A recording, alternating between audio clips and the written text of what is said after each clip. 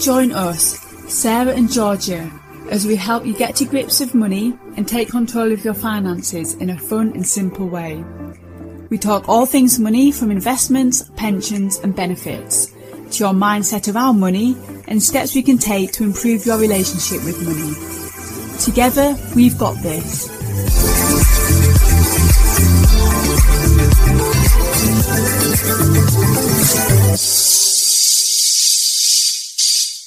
Hi, welcome to episode 32 of the Money Confidence Podcast. On this week, we are talking about, I say we, it's actually just me this week, but George will be back for the next episode. So I'll keep this one pretty brief, but I am talking about the 5 questions to ask yourself about money. So that's 5 questions to ask yourself about money. And this follows on from the episode that Georgia and I did last week. Okay, so in the episode last week, we talked about our core beliefs around money and how these keep us safe. So beliefs are assumptions we make about the world and are often developed early in life and passed down subconsciously through the generations. In early childhood, you take everything as fact, so your beliefs are based on how you perceive things and may not be logical. 2 people may have exactly the same experiences, but they perceive them in different ways and attach different meanings to them. There are normally a few powerful core beliefs that impact us the most. So what are your core beliefs around money? We never really think about these beliefs or question them, but when we do, we learn a lot about ourselves and our behaviours and emotions around money. So these next 5 questions will get you to think about your beliefs and perceptions around money and to think about how these beliefs have helped you and how they have challenged you in your life. So what I would do here is I'd grab a pen and just jot down these questions and then have a think about them and start writing down your answers. So the 5 questions you should ask yourself are: 1, what are your early memories or experiences around money? So what did you hear about money growing up? What did you see? Did you see your parents arguing about money? Is there a specific memory that really stands out for you? When you think about your earliest memory of money. Okay, the second question is, what beliefs did you attach to these experiences? So if you saw your parents work hard for money, you might attach the belief that you have to work hard for money, and you might find it difficult to take time away for yourself. So think about what beliefs you attach to these experiences. Question number 3 is, who or what has been the biggest influence on these beliefs? Okay, who or what has been the biggest influence on these beliefs? Question 4 is, how have these beliefs supported you?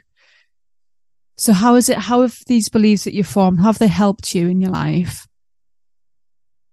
And the last question number 5 is, how have these beliefs challenged you? So how have they limited you? So if you didn't have these beliefs, what would be possible for you? Okay, so like I said, grab a pen and paper, write down your answers. Sometimes it's difficult to understand straight away the beliefs that you have or the beliefs that you attach to these memories and experiences around money.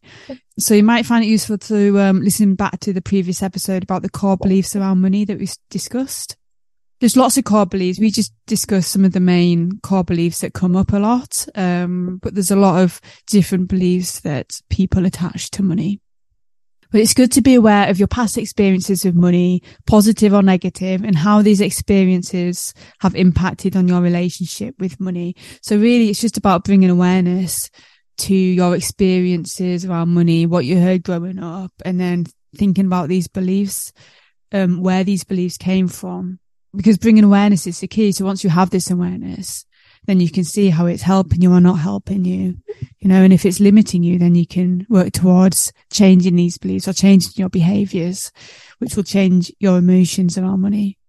So we can't change the past, but we can change the meaning we attach to those memories and experiences and move forward with a more beneficial mindset that supports your goals and future self. Another exercise actually, which is useful, is to keep a money diary and write down the situation you experienced and how it made you feel at the time. So this one really helped me actually.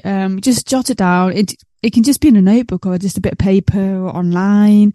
So make a note of the situation and then how you felt in the situation. And then think about the emotions it brought up and what you were saying to yourself at the time. And then once you've done that, think of an alternative way of thinking.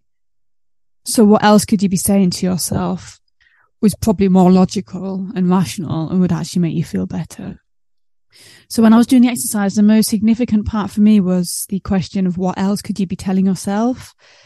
So because that question challenges the way you think and makes you think in an alternative and more helpful way. So our unconscious mind, our narratives that we've grown up around, makes up more than 98% of all our thinking. Our thoughts are automatic and we don't usually question them or even acknowledge them. Our thoughts affect how we are feeling and our emotions, and this in turn drives our behaviours. We therefore need to change how we are thinking about a situation. So next time you feel anxious, sad, guilty, ashamed, or any other negative emotion, write down the situation which triggered the emotion and what you were telling yourself about the situation, because what you're telling yourself is making you feel that way. And then stop and think about another more helpful and positive way of thinking about the situation. So it takes time and energy to keep telling yourself this new thought, but it's so worth it as it will change the way you feel. So keep practicing and you should notice a positive shift in your feelings and behaviours. So also I just want to note there that, it is really important to bring awareness and to question everything. So question why you're feeling that way. What are you actually telling yourself? It's also good to try and establish new behaviours or new habits. But don't do it all at once. Just something little that will help, because it's all linked. So your beliefs, your emotions, and your behaviours, they're all linked. So by changing behaviours and changing the way we're thinking, we change the emotion that we're feeling. So I was actually recently watching a TED Talk by a lady called Amy Cuddy, who's a social psychologist. But there's this phrase of fake it until you make it. And Amy Cuddy saying that actually works. There's evidence, there's research to show that works. She argues that what she calls power posing, which is standing in a posture of confidence, even when we don't feel confident, that can boost feelings of confidence, and that in turn will impact our behaviours and possibly our chances for success. But it's just that idea that your thoughts, your emotions and your behaviours are all interlinked. So if you change your thoughts and behaviours, then your emotions will start to change. So if you've got a negative relationship with money, then just making little adjustments to your behaviours and bringing awareness to them thoughts and beliefs and questioning them and reframing them in a more positive way can help you have a more positive relationship with money. So yeah, that's all. That's just what I wanted to talk about on this week's episode. But I do think not many people question their relationship with money and they just go through life on autopilot. Okay, so next week, Georgia will be back. So I will see you then. Okay, see you next week. Take care. Bye. All views expressed in this podcast are our own and not our employers. The information given in this podcast is for your entertainment and should not be construed as financial advice. As always, take independent financial advice before making any investment decisions. Investments can go down as well as up, and you might not get back the amount you put in, especially if you take your money out too early. Investments may be subject to tax. The impact of taxation and any tax reliefs depends on your circumstances.